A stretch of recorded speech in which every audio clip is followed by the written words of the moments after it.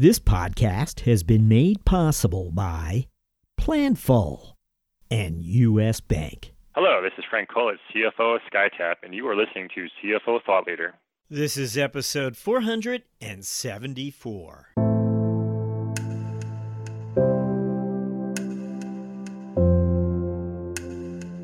And one of the things that we were struggling with was the pace at which we were hiring.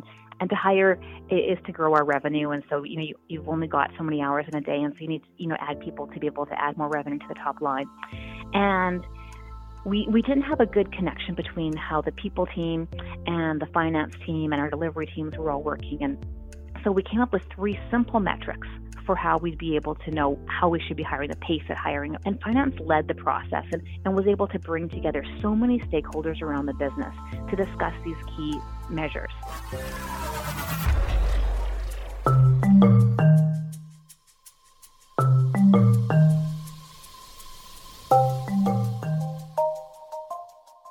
From Middle Market Media, this is CFO Thought Leader, where we speak to finance leaders about driving change within their organizations.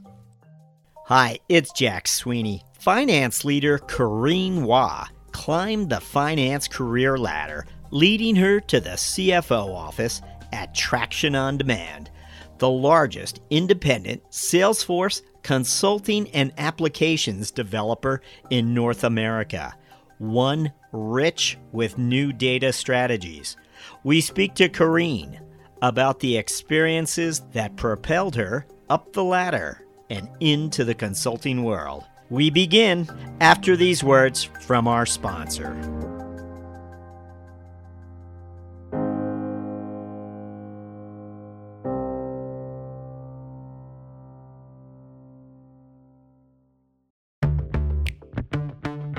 In an ever-changing world, it can be tough to keep up with the latest FP&A trends and innovations that keep you ahead of the game.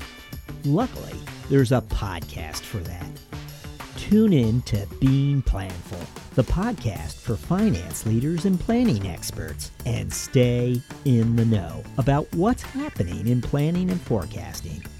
Guests like influencer Chris Ortega, Boston Red Sox CFO Tim Zhu, and Brian Lapidus of AFP will keep you up to speed on how you can put finance in the driver's seat this year. Find the full episodes at beingplanful.com or wherever you get your podcasts. P.S. Think you might make a great guest on the show? Shoot host Rowan Tonkin an email at beingplanful@planful.com.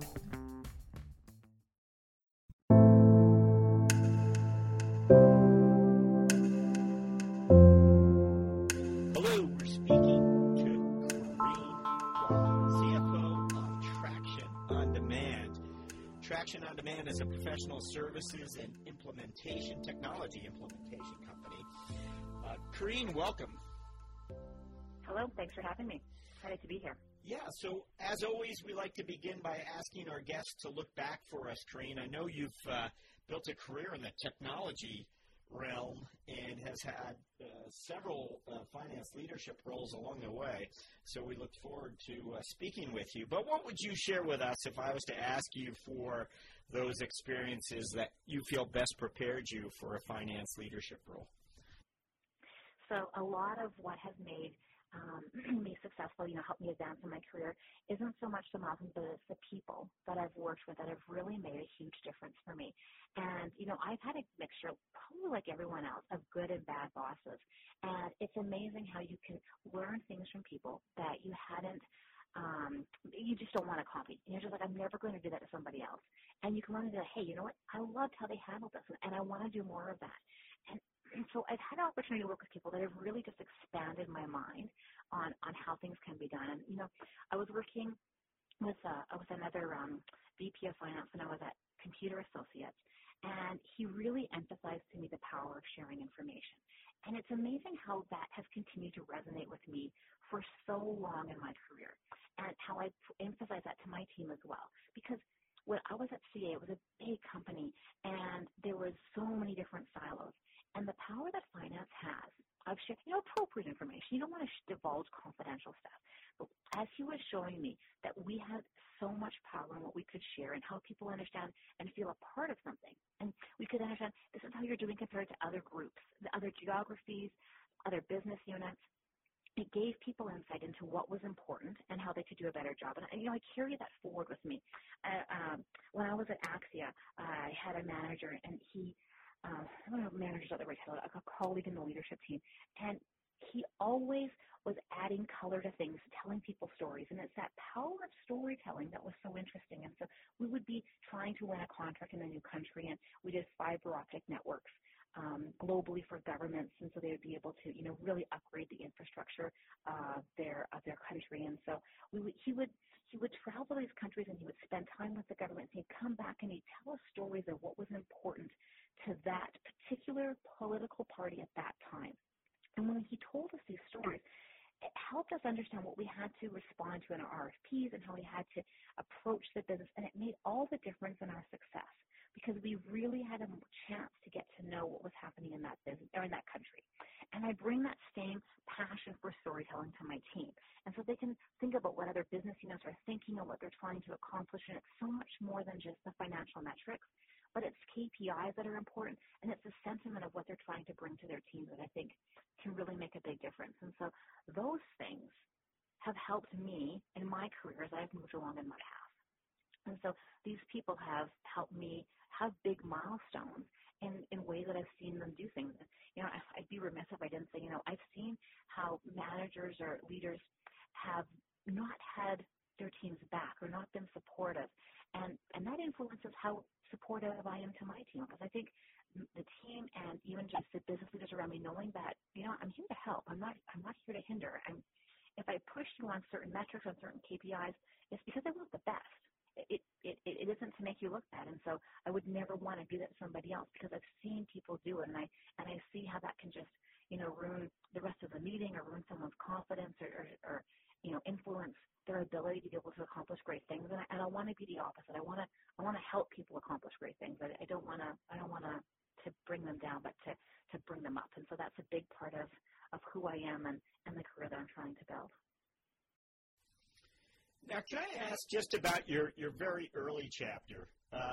Was it always finance? Did you always think I'm going to join the finance function of a company and help it grow, or what was the? Yes. I probably knew finance wasn't as sexy as I wanted it to be, and I think technology was a little bit sexier in my mind, and so I think I was drawn that direction. But so much of these things are opportunity-driven, and one of my early leaders in a financial role loved the business so much, had so much care and passion for the business that he was working with, and I was actually in university at the time, and so I was young, and I was just like a part-time person helping out, and I was so attracted to the fact that how finance can make an impact in the business.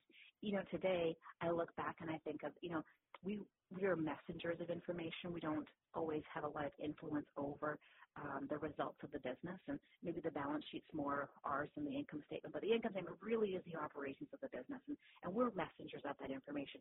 But when you can have passion for that, it makes all the difference. And that manager that I had so much passion that I couldn't help but be attracted to getting into finance. That wasn't a technology company, but I knew quickly that I wanted to be in technology, and that's just because I love cool gadgets and I love to be able to to leverage the newest thing on the market, and so I think that's why I was drawn to technology. I had the opportunity to work throughout the finance function. I've really grown up in finance, and I've done. And some of this comes from being in startup world, but I've done all the different roles. And I think that it helps me relate to people that I'm working with in that I can understand what it's like on the payable side or on the collection side or as a controller or, on treasury side of it, because I've done lots of these roles. And I think that helps to be able to relate to where people are at. And it helps me have care for what they may be experiencing.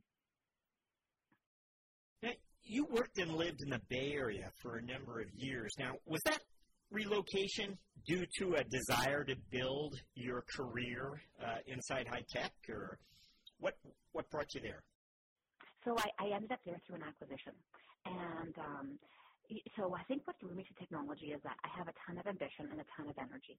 And technology kind of like scratched at both of those itches where I want to move fast. I wanted to be able to, to bring all of that energy to a business. And technology moves fast, and startups, kind of lead me there. And so I landed in the San Francisco area through an acquisition. And I couldn't have been more excited to do that. Can you tell us a little more about that? Maybe what type of company it was and who acquired it? I hope I'm not pushing my luck on that question, but fill us in. No problem. So I was with a startup company. It was a SaaS-like company, and the founders were two brothers, very excited to be able to enter into the Bay Area type opportunity. And this was their first venture, and they had a ton of passion around it. And it was self-service help desk software. And so they wanted to be acquired. And, I almost sometimes joke that this is an acquisition based on just like pure passion for getting something done. Like these guys couldn't have had any more drive towards it than they did. And Computer Associates, CA Technologies, they are massive acquirers, and we, for whatever reason, were able to get the ear of them because they were a customer of ours. And they loved the software, and they used it internally. And so we were able to get an acquisition that was exceptional for the shareholders, for these two founders. It really started them off on their path, on their road to future successes. And it was a good acquisition for CA. And what I was excited about was that for me, it gave me a chance to get into the market in San Francisco. And so I wanted to move West Coast. I wasn't living there previously, and so it was a great move for me, but I was pregnant at the time. And so I knew that it would have to be a good move for the family. And so that was, there was some, different difficulties for myself there trying to get it all done. I've got a super supportive husband, and he was excited to make the move into the States as well. And so we made that happen. But CA head office is in San Francisco. It's in New York, and they're big offices on the island, Long Island. And for success there, I had to move to the head office, and so that's what I did. And so I worked out of the New York office for a while, and it wasn't the right place for me.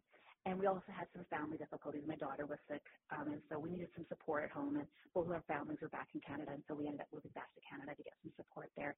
But the experience was exceptional because not only did I get to see the acquisition come together with a bigger company, but working in a big company is different than a startup. And you can really see how, there's good and bad. There's good process. There's good segregation of duties, but with that comes some silos. You can see the impact that leadership has in these big companies and how it can get so easily diluted as it gets down into people at the front lines.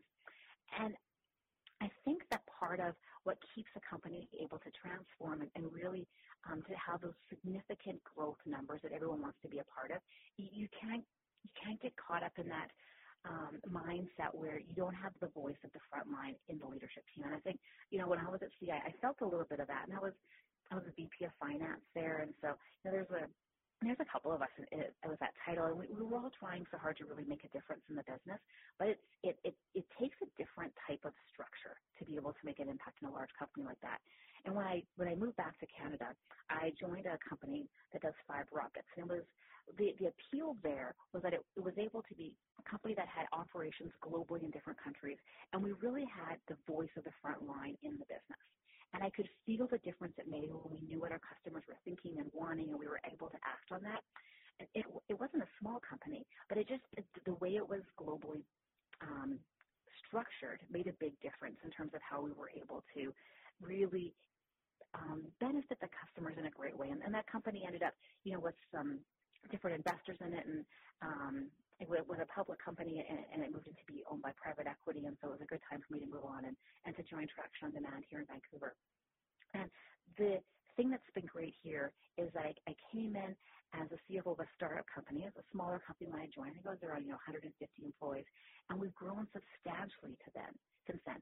And what I love doing is thinking back and going, hey, I remember when I saw this at this company, and I remember how the leader dealt with it. And either, I'm drawn to, someone else's positive or negative and say, I don't want to make that mistake, or I want to be able to leverage the good that they brought. And so I'm careful to think through, what are we doing? How are we influencing? What are we trying to accomplish? And I think the pause and taking time to really be deliberate in my actions is important to me and important to my team because they know that it's not just going to be a knee-jerk reaction, but it's going to be something that's, that's been thoughtful. Now, I want to just mention that you had several tours of duty as a vice president of finance and controller or VP and administration. So you had done several tours of duty at a very high level. And when you arrive at Traction, of course, you're entering, I believe, the CFO office. Now, we have a few more questions I'd love to pose to you later during our mentoring round. But right now, I want to find out what type of company is Traction On Demand? What are these offerings, and what's its strategic edge today in the market? What would you share with us? So we do Salesforce implementations, and Salesforce is positioned so well in the market. It's a pleasure to kind of be part of the ecosystem and to join the ride of where Salesforce is going. And their acquisitions that, happen regularly, just continue to grow the market and what we can do for our customers and really transforming their business. And the timing for us has been great. The growth of the CRM world and the focus on the customer is so important today, and it has been for a number of years. And so I feel like, it's a really great time to be part of the ecosystem. What makes Traction different and unique, I think, is how we approach the work. And that comes back from our culture. And it starts right from when we hire people and goes all the way through the business. And it's around people that really have the right attitude to bring to the work, to make it fun and enjoyable. And I think that's so important. I think there are probably other competitors that can do similar work to what we do, but it's how we do it that makes the real difference. And it's the team of people that you're working with that make you want to continue to work with us. I think so much of our experiences today are, working with people that you want to work with. The experience factor is huge in how we make buying decisions. And so I think Traction has that nailed, and we hire people that just have that right attitude. That personality is so important, especially when you're hiring consultants, but in any business. And the tone from all levels of the organization really is around, doing great work, high quality work, but also having a lot of fun while you're doing it and having that great attitude for the people that you're working with. And I think that speaks a lot to what makes us successful. It helps that we're in this great ecosystem. It helps that, we're delivering from Canada, and, most of our customers are, U.S. or global. And so, those metrics come together nicely for us. But the most exciting thing is that, we just have a lot of fun doing what we do, and we love the technology that we work in. We're very data-driven, and that puts importance on the finance role, and I think that makes it great to work in finance in a company that, likes to look at the data and not afraid to let data help you ask the right questions and drive the thinking a little bit versus, other places where you can be working quite anecdotally. It feels like this is the right answer versus this is what the data says. Let's go ask some different questions. And so I love working here, and I love the passion that we bring to the work that we do. What I think is interesting, I mean, you refer to it as a great ecosystem, and what's clear is that this is a company that is serving customers and with a deep understanding of how they're using Salesforce, clearly, and so much innovation happening in sort of your customer ecosystem as these companies step up and use data in new and different ways.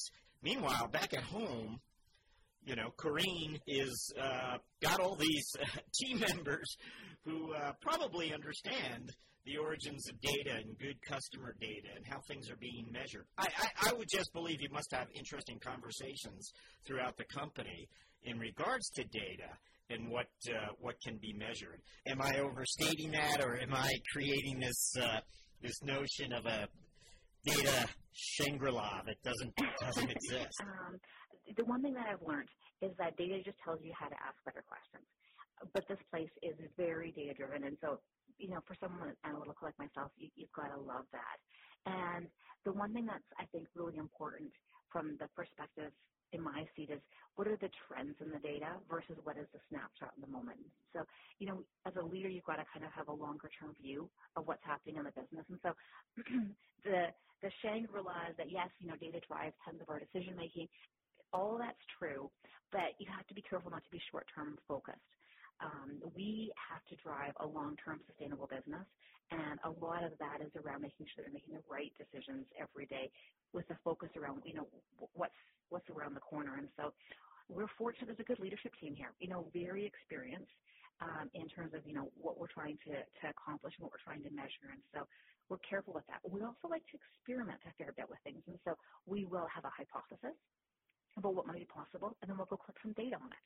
And we'll do an experiment, and then we'll come back and look at were the results that we expected. And it's amazing how having that mindset of, yeah, sure, let's give it an experiment, let's track some data on a change, and being able to look back at the data and see, was your hypothesis proved right or wrong? It's a game changer for the business because you're not afraid to try something, and failure is success. It's like, oh, we tried this, and we know this isn't going to work. Or we tried this, and then we think it's going to work. Let's experiment further. And I think the data allows you to do that type of tracking. If we didn't have such a focus on data, I don't think we'd be as confident in our ability to do experiments and to try new things. And so I think that's a big part of what allows us to be nimble and allows us to bring great thinking to our customers.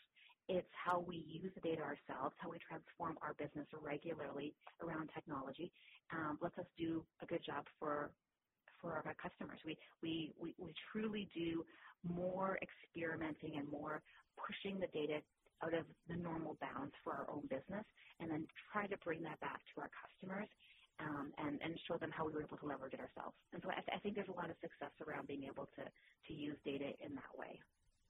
Now, what would you tell us, what are the top of mind metrics for you? What are you looking at before your first cup of coffee in the morning? So we are as services, for professional services, we implement Salesforce, and so we have significant numbers of great consultants who work with customers every day. And a lot of that comes down to how many people, what is our hiring plans, and what's the capacity of our team compared to the amount of work that our team has for the foreseeable future. And so we spend tons of time looking through the data on what is the capacity of the business and how are we making sure that we're able to continuously bring great work to the team so that we don't have to have people sitting on the sidelines. And so those result in a couple of key KPIs for us. One of them is utilization. And so we're always looking at, how is our team being able to, what pace are they able to work through the work, which is what utilization is, and are we delivering successfully on that? And so that's the efficiency of the work that we're completing. The business talks a lot about here about 3 E's. And the 3 E's aren't as what's important, but it's ecstatic customers, it's enjoyable work, and it's efficient projects.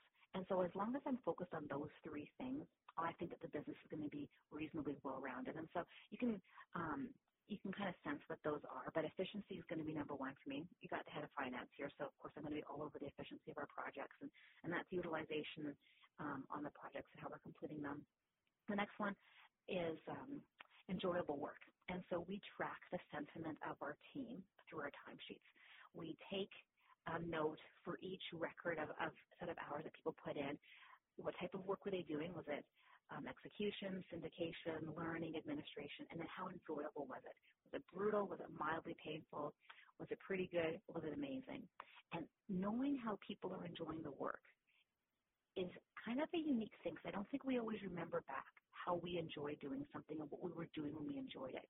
Because our minds are so quick to only remember the most recent past, and we can't think back long term. But we have these great dashboards for everyone who fills in a timesheet, which is the bulk of our team. Finance fills in a timesheet, pretty much everyone does. And you can look back and say, okay, what was my sentiment over time? And what work did I do that increased my sentiment? And then if we can help people get the right kind of work and we can keep them happy, and if it's not good, if we can reach out and say, hey, I can see you're going through a time, you're putting in some brutal hours, tell me about it. How can I help out? That is so powerful. If I had been able to have someone care about my happiness factor at work when I was an employee doing grunt work that I didn't enjoy and it was manual and tactical in nature, and know that someone was caring about that, it would have made a huge difference in my career projection. And so I feel like we can use that data for that. The last one is ecstatic customers. And while we can track our sentiment for our employees, their timesheets, we also have a project management portal where customers can track their sentiment on the project. And so that gives us a really good indication of how things are going on a regular check-in basis for our customers' ability to enjoy the work that they're having with us and the progress in which we're making on their project. And so those three metrics, those are key for me: efficient projects, enjoyable work, and excited customers. And when those things don't always line up perfectly, it's like a three-legged stool, and it's hard to keep it always in balance. But that's what I focus on every day is trying to balance those three things. You emphasized when in our first question or your first response how important it is to share information, how important it is to communicate and share numbers.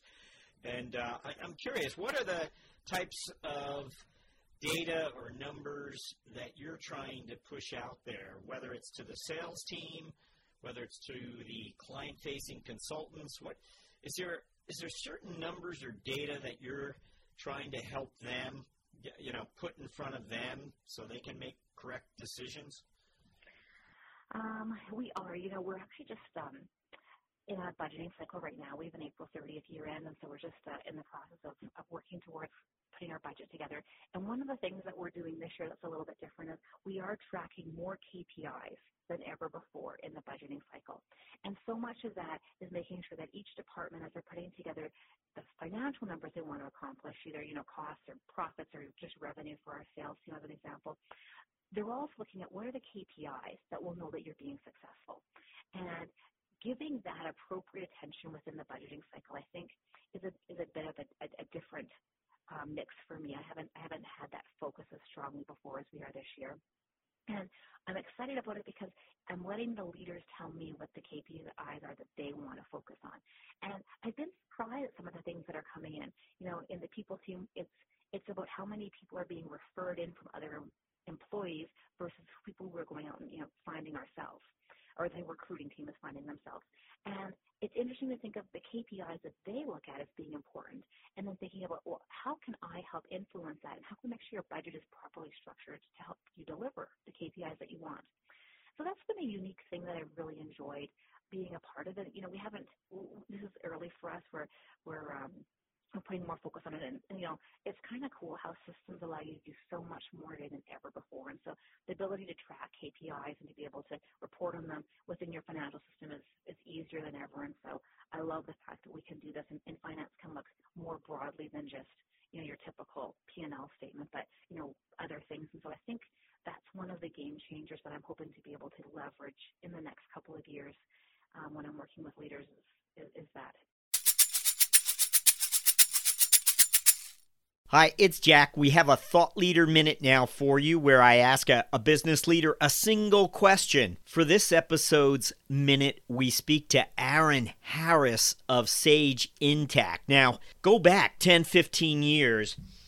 Aaron spent most of his time looking into the future, trying to figure out how software was going to change how the finance function operated.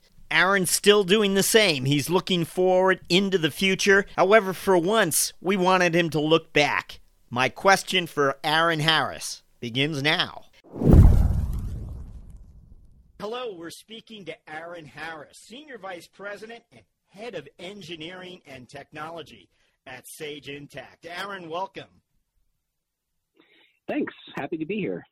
Aaron, having been intrinsically involved in the creation of these cloud offerings for finance, how did the adoption rate of these technologies match up against your original expectations? Again, having been there from when the cloud first arrived, how did it match up against your expectations? I have to say, in all honesty, is we thought it would happen a lot faster.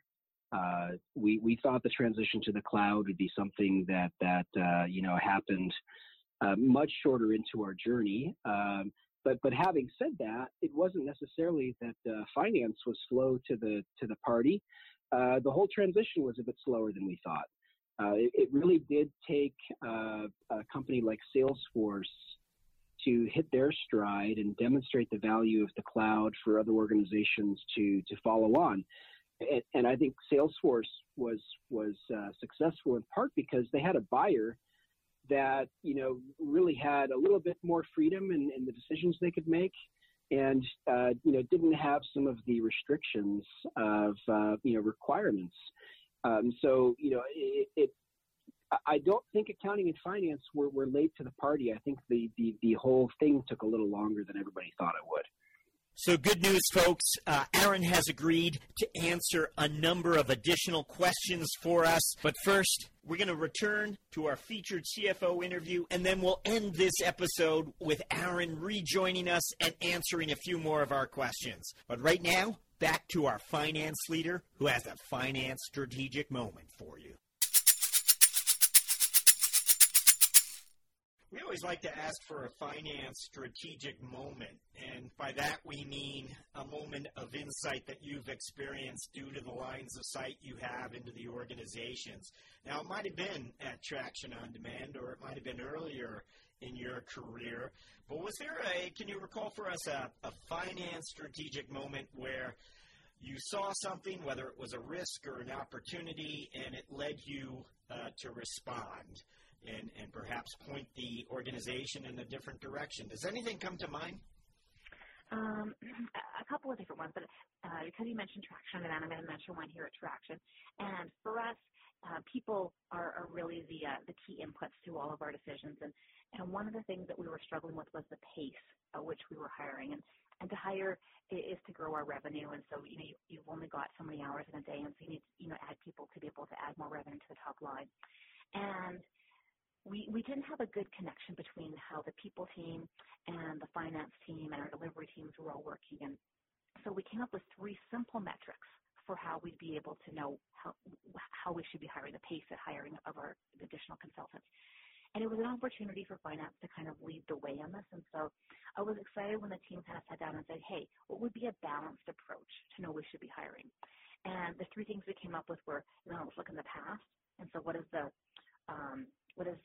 backlog which we have to work through?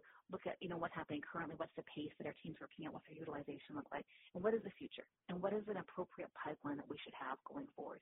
And finance led the process and was able to bring together so many stakeholders around the business to discuss these key measures. And what I loved about it was that as we started talking about it, it actually brought up different conversations with this group that, hadn't previously worked together as closely on the business. And it allowed us to have a conversation around data. And we shared the data early in the process, and people came prepared to discuss. And people started saying things like, this is my favorite meeting, and I look forward to this meeting every month. And that's when I knew we had really had a strategic moment where we were making a difference. And it was exciting for myself and for our team to see that, it was our ability to share that information that made a big difference for the team. Not our team, but for the company. And so it was a great moment to just kind of act strategically and kind of step away from the typical historical reporting, forecasting, and say, hey, now how do we help the company make better decisions? And so that was great. I'm going to give just one more quick example. We often look at different ways of setting up our billing types. And so, in professional services, there's fixed fee, there's T&M, there's retainers, there's managed services. There's lots of different ways you can do things. And the finance team was trying to find the right balance with fixed price projects, which carry a whole bunch of risk and can be quite difficult for our consultants and the customer because as a consultant, you want to hold the scope as tightly as possible so you can deliver successfully. And from a customer's perspective, you want to just meet the needs of your business.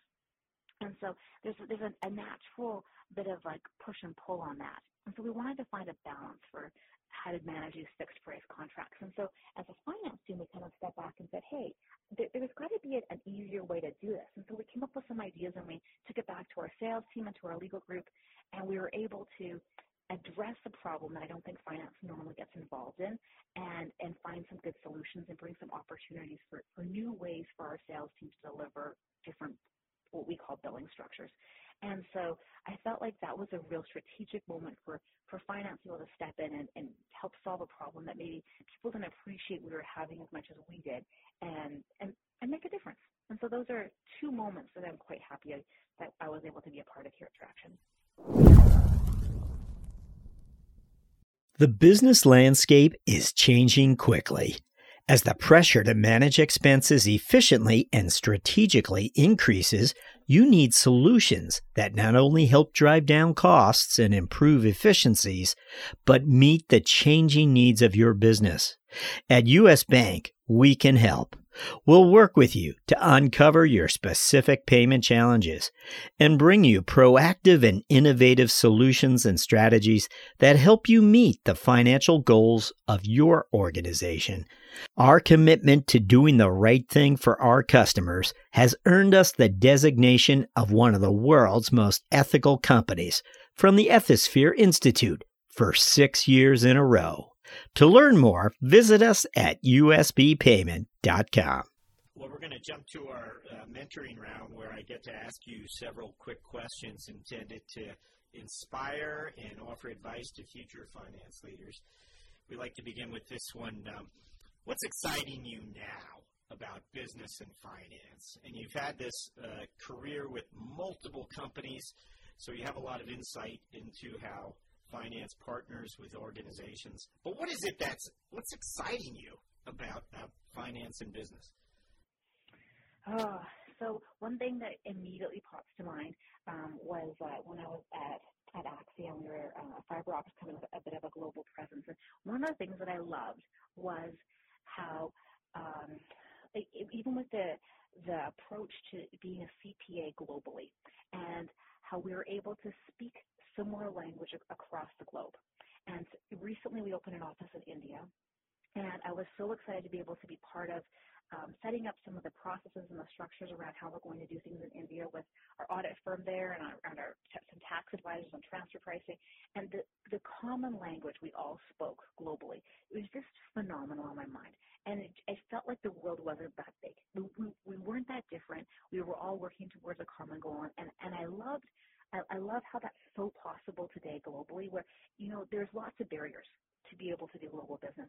But one of the things that's so beneficial is that we're all speaking a very similar language. And I think IFRS helps us with that. And I think just the ability for so many of us to be reading similar type articles through social media and through, broad sharing of financial relevant articles, it's great to be able to see how we can all work together in that way. Looking back at the first time you took on the title of CFO and the CFO leadership position, we always like to ask, what is it that you wish someone had told you? And you were prepared undoubtedly for the position, having been in senior finance roles all along. But there was this one piece of advice that would have gone a long way had someone whispered it in your ear as you entered that office. Anything come to mind when I describe it that way? I'm fortunate that I have been given so much advice, and I've also, maybe I haven't had a CFO title, but I've been the head of finance in lots of organizations, and so I was used to a lot of the responsibility around the head of finance. But I think one thing that recently has hit me a little bit harder is the importance of having a strong support system around you. And I was listening to a Simon Sinek podcast recently, and he talked a lot about the fact that it takes courage to be a leader, and that courage can come internally from what you've experienced in the past and what you bring naturally to the job, and it can come externally. It can come from the support that's around you when someone comes along behind you and says, "Hey, I've got your back on this. You can do it," or we're all in this together. Let's work through the problem. Let's collaborate together. And I didn't appreciate how important that relationship was going to be with other leaders in the business. And having the opportunity to work with some great leaders has really been phenomenal for me. And those relationships take time to foster and to build. And I'm enjoying that, but I didn't appreciate how important it was and how it's a real aspect of the job that takes time to put into building the relationships and collaborating with other people and giving them the support that they need and having each other's back. And so it's been fun growing and learning through that process. Is there a personal habit that you have or maybe a routine that has in some way contributed to your professional success?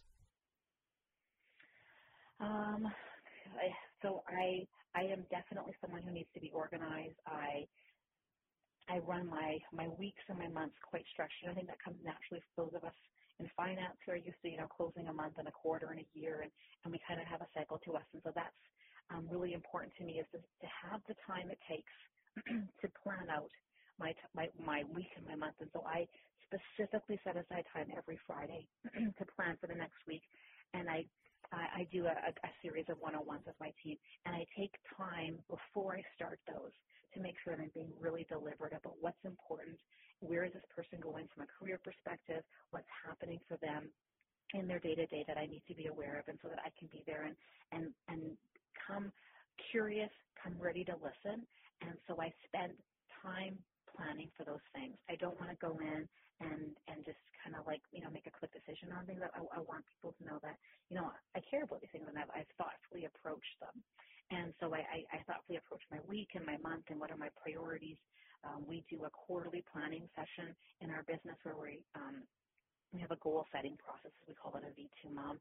And that process is important in terms of knowing what are we going to accomplish, what's the vision of what we're going to do over the next term, and talking to my team about it and getting their input and giving everyone a chance to have a voice at the table within the team on, what is important, what are they facing, what do we need to look at. And so, just having time for that. We all talk about having our, busy days and our busy lives, and I think that hurts sometimes our ability to accomplish great things. And so I want to make sure that I take the time to plan out myself and give my team some space to talk and to hold time for them in the group so that everyone can feel like they understand what are we trying to accomplish, and they can have a voice into that. So those are maybe a long-winded way of saying that for me, it's all about taking the time to know what I want to accomplish and planning for that appropriately. We're up to our final question, but I do want to circle back with you on something you mentioned towards the beginning of our talk, which had to do with legacy. And I'm wondering, legacy is both personal and professional. And I'm curious about you as an individual when it comes to mentoring others. You've placed emphasis on that. As far as your life and work-life balance, you relocated. You raised a family. You had to make decisions based on both professional and personal choices. I don't think any of us can ever find that perfect balance. And I know there's different seasons that require different things. And so, I can tell that there's a season when, my family needs me, or my kids need me, or my parents, or work has different things that are drawing me. And so I think the most important thing for me to be successful is to be present in the moment that I'm in and not worry about what's happening outside of this moment, but just focus on the moment that I'm in and making the most out of that. And so when I'm with my kids, I'm present in that moment, and I'm trying not to think about work. And, I really don't struggle with that too much, because I just feel that, hey, this is the moment I'm in. I'm going to enjoy this. I'm going to give it my all and make it the best that I can make it, and focus on the people that I'm with in that moment. And so if that's home, or if that's at work, or if that's with friends, the most important thing is that I'm present in that moment, and I find overall that, I'm making sure my time is being spent where I want to spend it.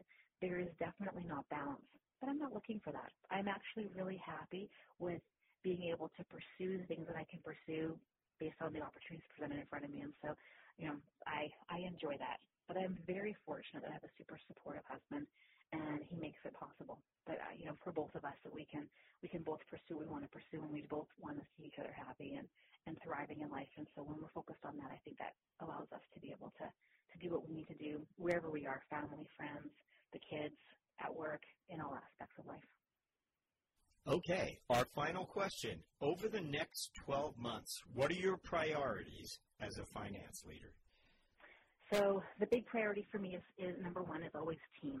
And we've got a number of positions we're trying to fill right now, and so bringing in the right people with the right attributes, the right experience, and most importantly, the right attitude is key. And we all know that, sometimes, a bad apple can make the whole pot go bad. And so we want to be able to, find great people and to build the team appropriately. And so that's a big part of what I focus on. And building the next group of leaders is really a part of what we want to accomplish here at Traction and in my team. And so lots of time mentoring, thinking through things, including people in meetings they wouldn't normally be included in, giving them some time to, give you a reaction after a meeting. That's a massive part of what we want to accomplish. The other thing is that we need to make sure that we continue to run this business in a financially healthy and sustainable way. And so we are always looking at how do we focus on the right KPIs. And like I mentioned previously, experimenting with different things in the businesses is in our DNA. And so looking at, what are some of the things that we need to do to make sure that the business is financially stable is really, really important. And there's lots of change happening all around us. It's the one thing we're always promised is change.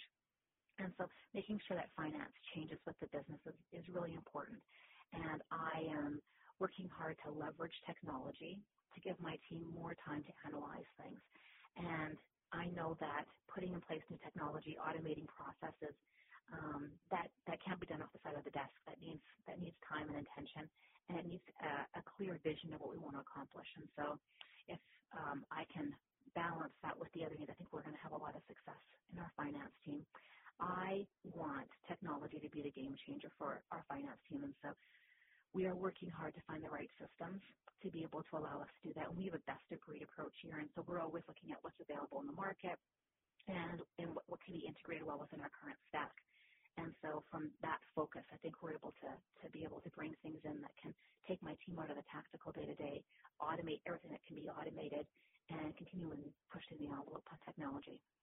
So those three things, focusing on the team, building great leaders, the financially stable, sustainable balance sheet and income statement, and then lastly, leveraging technology.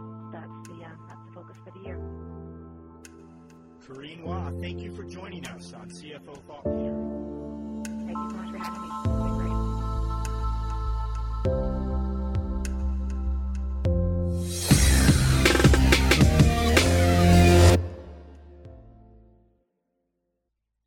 Hello, we're back with Sage Intact's Aaron Harris. And we always enjoy having you look back for us, Aaron. As you sort of played the visionary and developed portions of the functionality in these offerings for the finance executives, you're constantly assessing their pain points, their needs, what areas of the software were developed for finance, and you were surprised it didn't get traction? And likewise, what portions of this offerings very quickly achieved traction that surprised you? What would you tell us? So, and maybe we can just get it into the context of how we think we've expanded the definition of the general ledger. We've expanded the story, about what you can do with a finance, with accounting and finance applications. And that there were two things in particular that we did to really drive that expanded view. The one that worked incredibly well, it was, instant adoption when we launched it, was the ability to extend the general ledger with dimensions. So moving from the old, the classic, segmented chart of accounts, we had a very long chart of accounts with segments for different profit centers or cost centers or projects, and transforming from that to this dimensional general ledger. That took off it was crazy how fast our customers adopted that. And frankly, we released those capabilities back when we didn't really have the capability to do a lot of pre-marketing, a lot of pre-work to get customers sort of aware of what was coming. They saw it, they took advantage of it, and it's been a wonderful trend for us. And of course, we've continued to leverage that in pretty much everything we do in the product. Now, a corollary to that we haven't had as much success with is using the general ledger to track, non-financial information.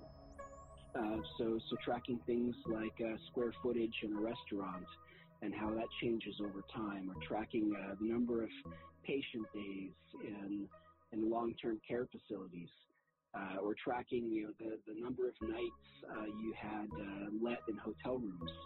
And what we found there is that it tells a very compelling story, and I think it's part of the reason why organizations choose to adopt the product.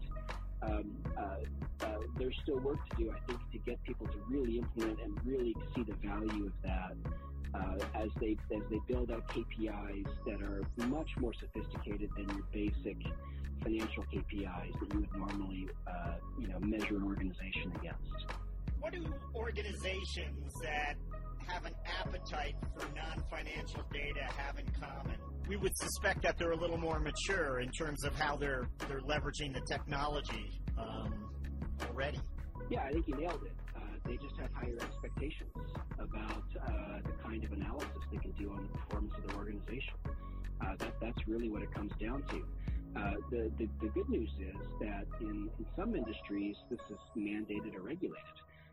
So if you actually happen to be in long-term care, for example, producing financial metrics that are based on the number of patients you have at any given time, that's sort of industry standard, borderline regulated. So once they get a sense of what they can accomplish with that sort of emboldens them with the freedom to explore beyond that. But you nailed it. This is really organizations who are at the leading edge, who simply expect better capabilities and better data to analyze with. We are just repeatedly asking this question now, and I don't know if I posed it to you though, Aaron. What are the popular non-financial measures that you see popping up? And the Net Promoter Score is the one perhaps that we see increasingly. Sure. I mean, so customer churn is a pretty common metric that people want to be able to look at, and that sort of spans industries. So another sort of corollary to customer churn would be customer acquisition cost, stated as the number of years it takes to pay back the acquisition costs. So if you are a cloud business, a metric that cloud organizations are often measured by is what is the payback period after which the customer actually becomes profitable. So when you pay back the sales and marketing expense, and that's really so. Net Promoter Score is a fantastic example. It's a measure that actually has really no financial elements to it in the way that it's computed. However, it is a strong lever for other financial outcomes. So that's a scenario where we would really encourage our customers to track Net Promoter Score so that they can actually see how it impacts other elements of their business, like churn. Churn and customer acquisition cost, those are good examples of metrics that are combining traditional elements like marketing and sales expense with non-traditional things like customer counts, that you don't typically track in the general ledger. So both are sort of equally important. One of the things that we're spending time right now on is getting to the next level of these metrics and helping organizations to understand the interplay between them. What happens when you pull, lever A, for lever B? So if I increase my expense in customer service, thereby improving my Net Promoter Score, what's the impact on churn? I'm curious, again, I love the perspective that you enjoy. You've been going to customer conferences all this time, no doubt, and you've been answering their questions in person. You've been speaking to them from the podium, no doubt, as well, but that one-on-one sort of feedback that you get, I'm wondering, if you compare to, 15 years ago, what they were asking you, what were you sharing with them in a conversation versus today? In some respects, it hasn't changed. In certain respects, it's altogether different as to what you're being asked and what your answers are.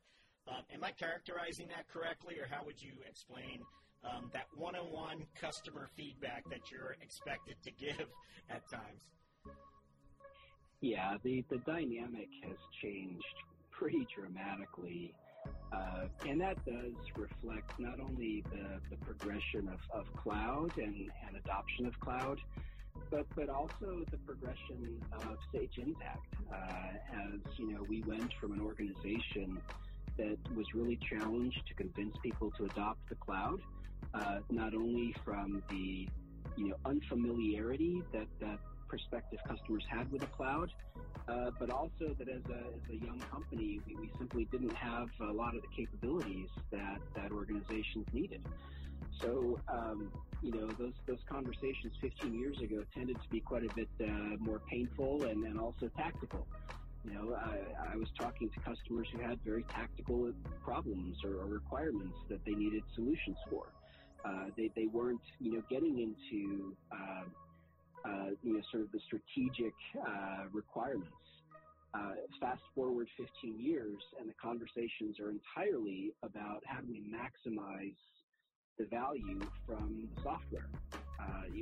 How do we achieve that strategic vision?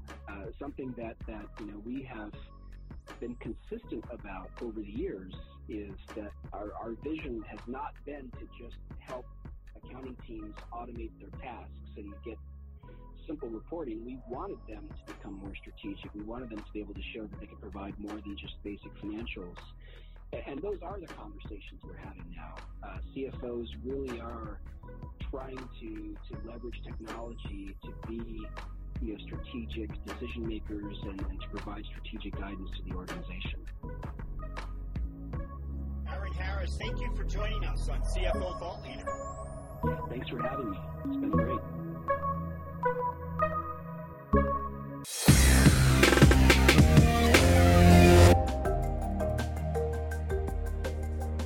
Hello, listeners. Do us a favor. Be certain to subscribe to CFO Thought Leader on Apple Podcasts, or if you're an Android user, check us out on Spotify or Google Play.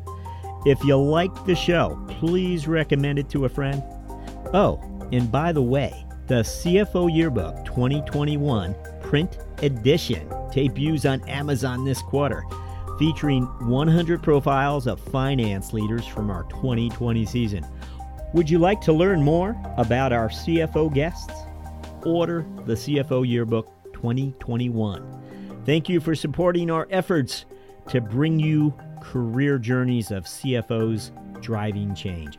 We'll be back with another episode very soon. Thank you for listening.